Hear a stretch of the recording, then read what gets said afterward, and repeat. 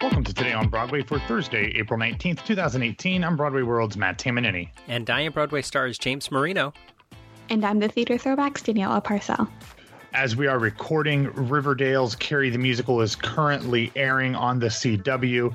I've been checking my timeline. Robbie Rozelle is live tweeting it. So if you didn't watch it and you want to watch it, later in the fact, I would highly recommend finding Robbie on Twitter at Devo Robbie, which I'm sure you already follow him. And he's got some insight from a Carrie aficionado to guide you through the episode. I'm waiting until later, and I'm going to play it back and start Dark Side of the Moon just at the beginning. Perfectly makes sense. Excellent. All right, so we made a little bit of a mess yesterday, didn't we? Did we? Well, it seems as though that I hadn't quite thought out my playbill strategy. Oh, yeah, you have a problem. Yeah. So it's about 25 people so far have requested the playbills. So I'm trying to figure out a fair and equitable way to do this. If anybody's got any ideas, get back in touch with me. I was thinking... Yeah, I would say I think the wise thing to do would be to cut all the playbills in half. And then... When you threaten to do that, the person who says, no, the other person can have them, I don't want the playbills to be ruined, that person's the one who should get the playbills because they obviously love them more. That's an excellent parable. You should write that down. That's a trademark. Excellent. All right, first up in the news, Matt, the Tony Awards didn't waste too much time naming hosts this year, did they? No, yeah, it was first announced via social media video, but it was revealed yesterday that music superstars who recently made their Broadway debuts, Sarah Bareilles and Josh Groban, would be teaming up to host the 2018 Tony Awards this coming June. The pair looked incredibly awkward in a goofy, obviously unscripted video that first appeared on their respective Twitter feeds, in which they made the announcement and quoted Frozen.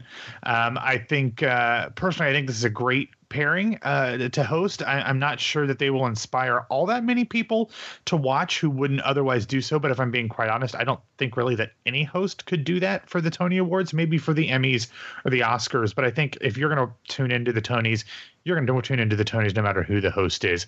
But both of them do have some experience in this hosting-ish arena.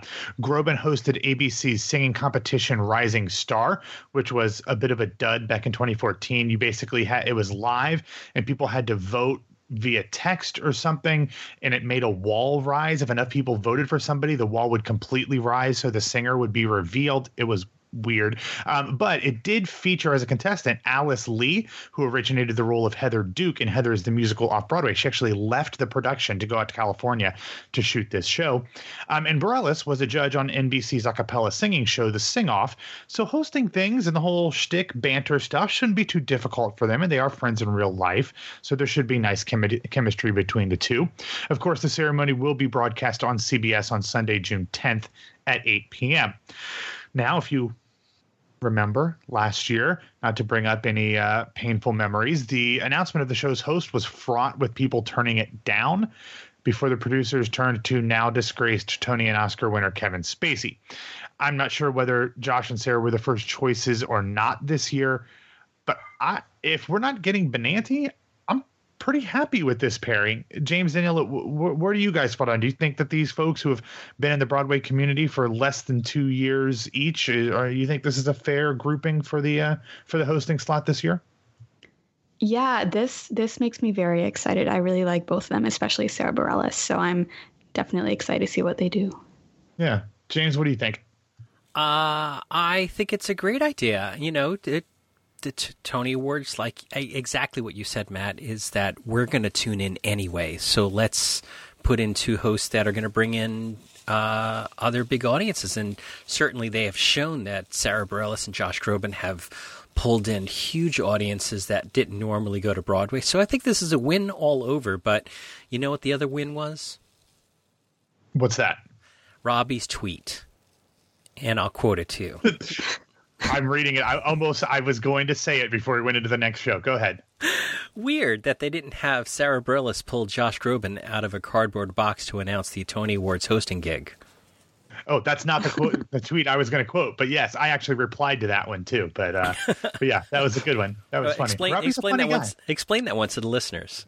Well, we've talked about these things before. When they've had new stars going into Waitress, Sarah Bareilles has done these really terrible hints where she would just pull things out of boxes. Yeah. And like the what's inside box. And my reply to Robbie was that at one point she pulled out California poppies, and it was a reference to herself because she's a native Californian. Yeah. But everyone thought that, and I think we talked about this on the show too. Yeah. Everyone thought it focused on the poppy instead of the Californian, so they thought that Anna Kendrick was going to take over as Jenna because she played a character named Poppy in the Trolls movie.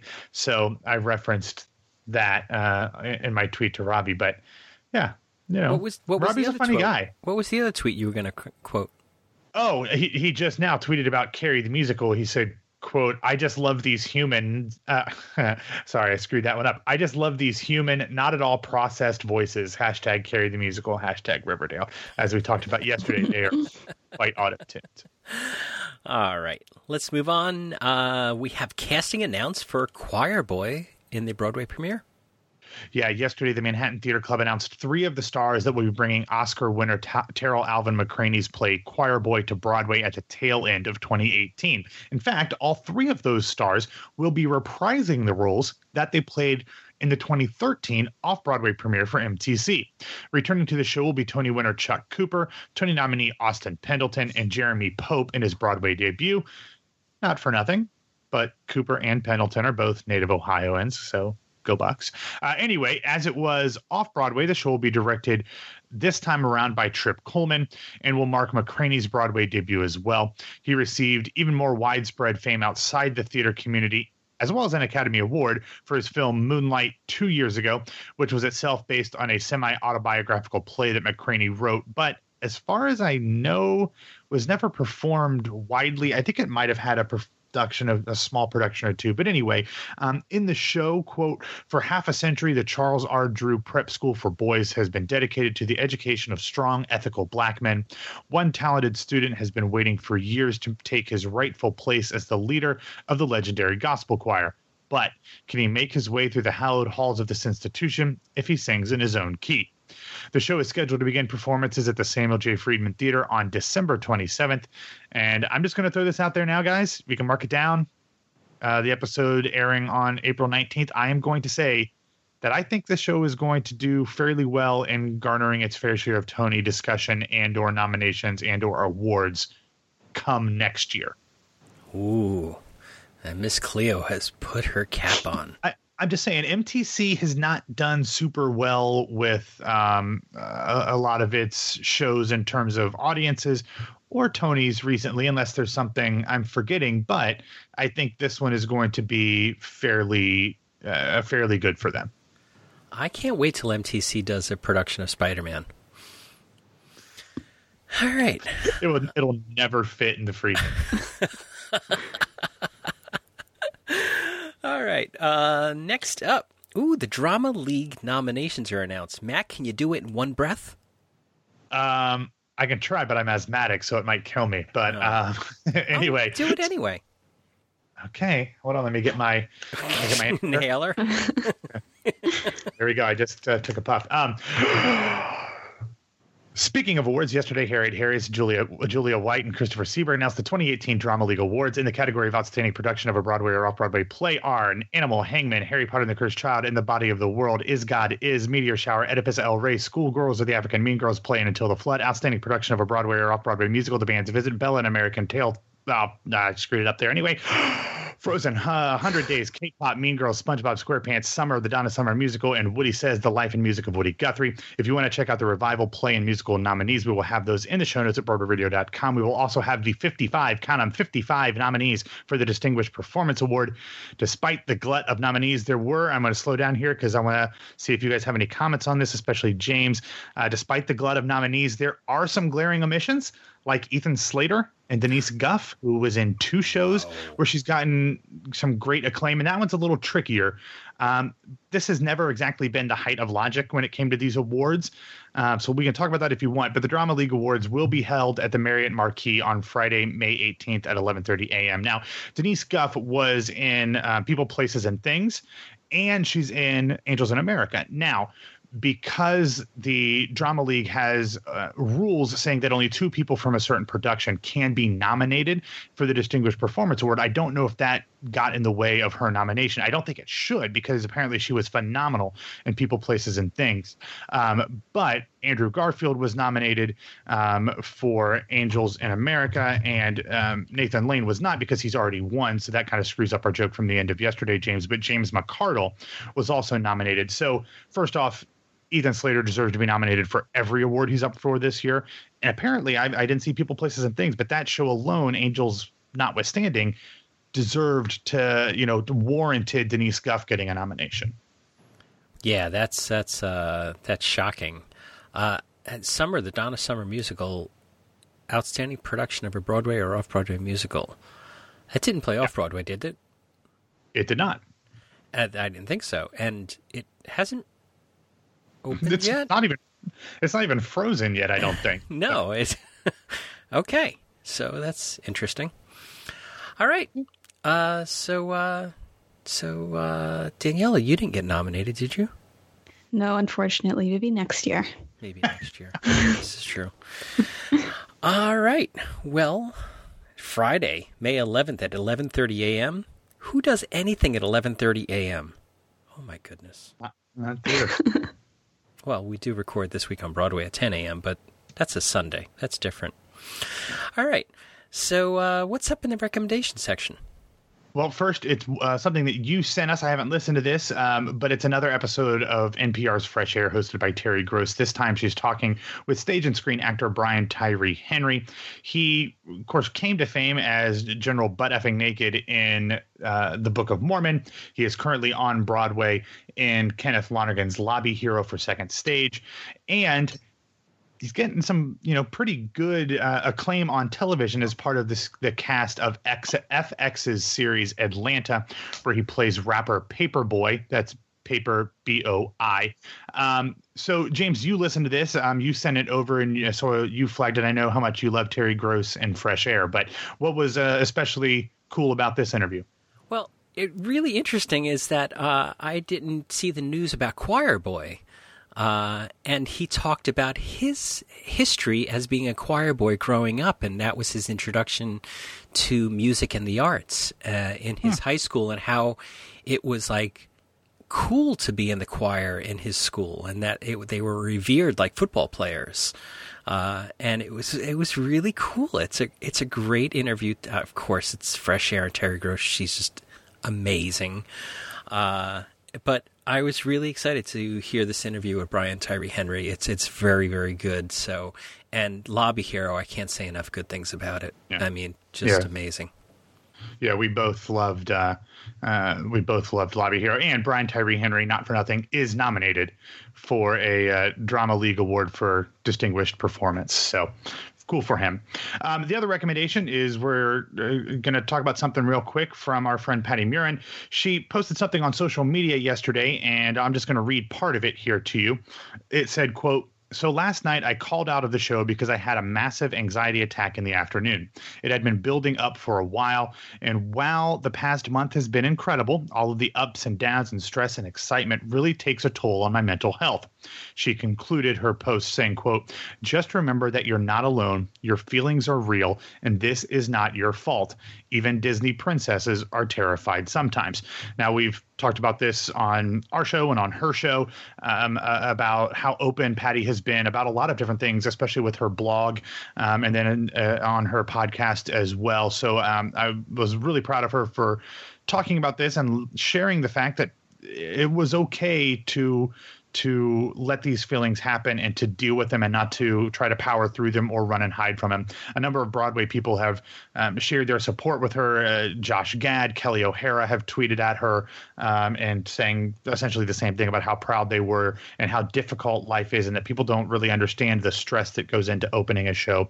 So I don't know if she's back in the show or if she's going to take a little bit more time, but either way, we hope she's doing well, and we're proud that she was able to kind of get the word out about this and try to demystify some of these mental health issues that people often try to brush under a rug and ignore.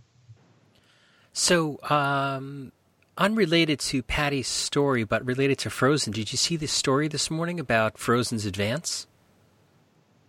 That it's the largest advance in Broadway history? Largest advance in Broadway history, $62.65 million advance for Frozen. Which is almost twice as much as Hamilton and more than $20 million more than Dolly. Hello, Dolly with Bette Midler. Yeah, that's some pretty impressive stuff. So even if that story we talked about earlier in the week, I believe, about how some of the secondary ticket markets begin to slow things down, they've already been sold. So Frozen's in really good shape for a long time. And I would imagine, I don't think Disney ever reveals when a show recoups. And advance sales don't get counted until the day the tickets are sold or are performed, not when they're sold. Yeah, for the performance. So technically that money's not in the bank, even though that money's in the bank. So I'm it very well. I mean, it's already recouped, and a lot of, I mean, maybe not, exactly, but pretty darn close. Yeah, that's pretty impressive. And also just a quick mention that a new block of Harry Potter tickets is going on sale soon. So be aware of that if you haven't got your Harry Potter tickets yet. Yeah. All right. So Daniela, what do we have in this week's Theater Throwback? Cool. So keeping on the Disney train, today we're going back to April 18th, 1994. This was the opening night of Beauty and the Beast at the Palace Theater. The production ran for about 5.5 years at the Palace and then for 8 more at the Lunt-Fontanne Theater. And at the time, it was the most expensive Broadway musical to ever be produced, with a cost of nearly $12 million. Now, what's significant about this production in particular is that it was the first Disney show to ever be produced on Broadway, and it kicked off the company's long reign as a producing giant in New York City. Now, Disney's theatrical arm obviously went on to become extremely successful, as we just talked about, and the company's presence in the once grimy Times Square actually played a big role in turning that area around. But back in 1994, when Beauty and the Beast was making its way to the stage, a lot of people were a little less than thrilled to see Disney taking over their beloved Broadway. First, there were the theater owners, Schubert, Niederlander, and Hugh Jamson. The Times cited an unnamed theater owner who compared the situation to a Walmart opening in a small town and sending all of the local merchants into a panic.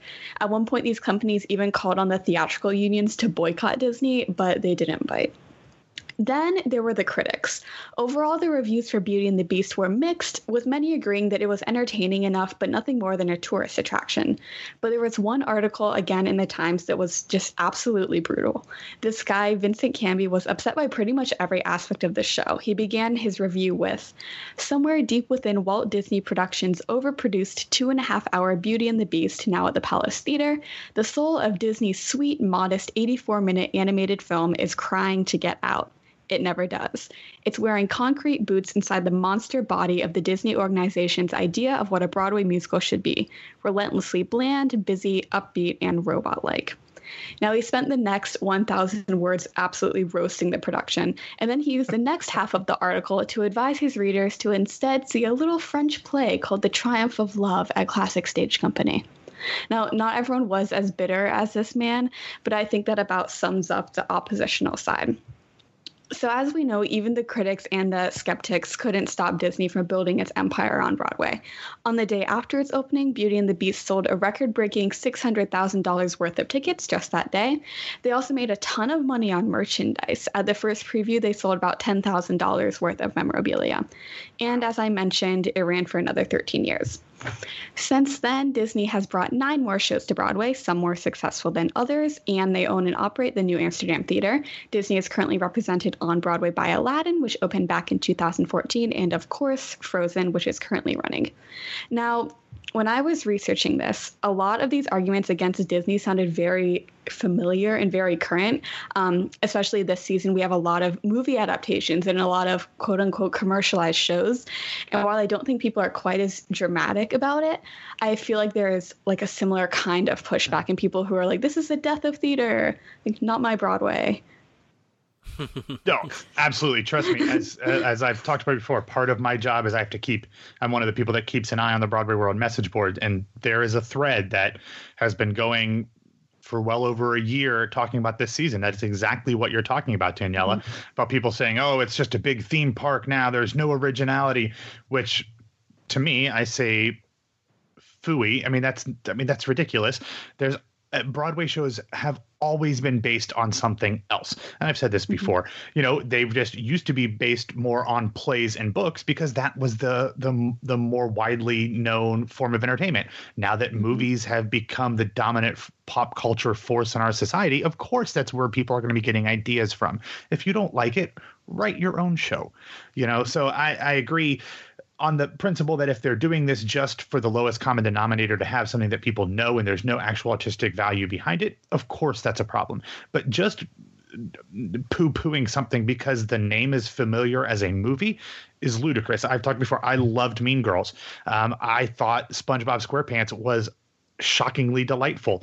Those are two things that I thought had plenty of artistic merit behind them, but they're based on large commercial properties, so that does not necessarily make them bad. Okay, I'm getting off my soapbox. Yeah, absolutely agree. I'd like to say that the Iceman Cometh, worst theme park ever. Well, I mean, I do remember it could be something inspired by Arnold Schwarzenegger's character in Batman and Robin, Mr. Freeze, Dr. Freeze? Dr. Freeze, Mr. Freeze. I don't remember. Mr. Freeze. Anyway. Mr. Freeze. No, that's Mr. Softy. No, anyway, whatever. All right, Matt, what did we miss today? Alrighty, in other news, here are some headlines that didn't make it into the main part of the show, but we wanted to make sure that you were aware of. Yesterday, we learned that a stage adaptation of the beloved Jim Henson, David Bowie's 80s fairy tale movie Labyrinth is in the works. Henson's son, Brian, who is the Henson Company's CEO, said that it would likely originate in London's West End when it finally made it to the stage. Next, yesterday, Actors Equity announced that the union's National Council had decided to retire the name Gypsy Robe for the ritual that happens on Broadway opening nights because the term gypsy is considered a slur to people of Romani descent. The tradition will continue as it has for 6 decades, but AEA is asking members to vote on a new name.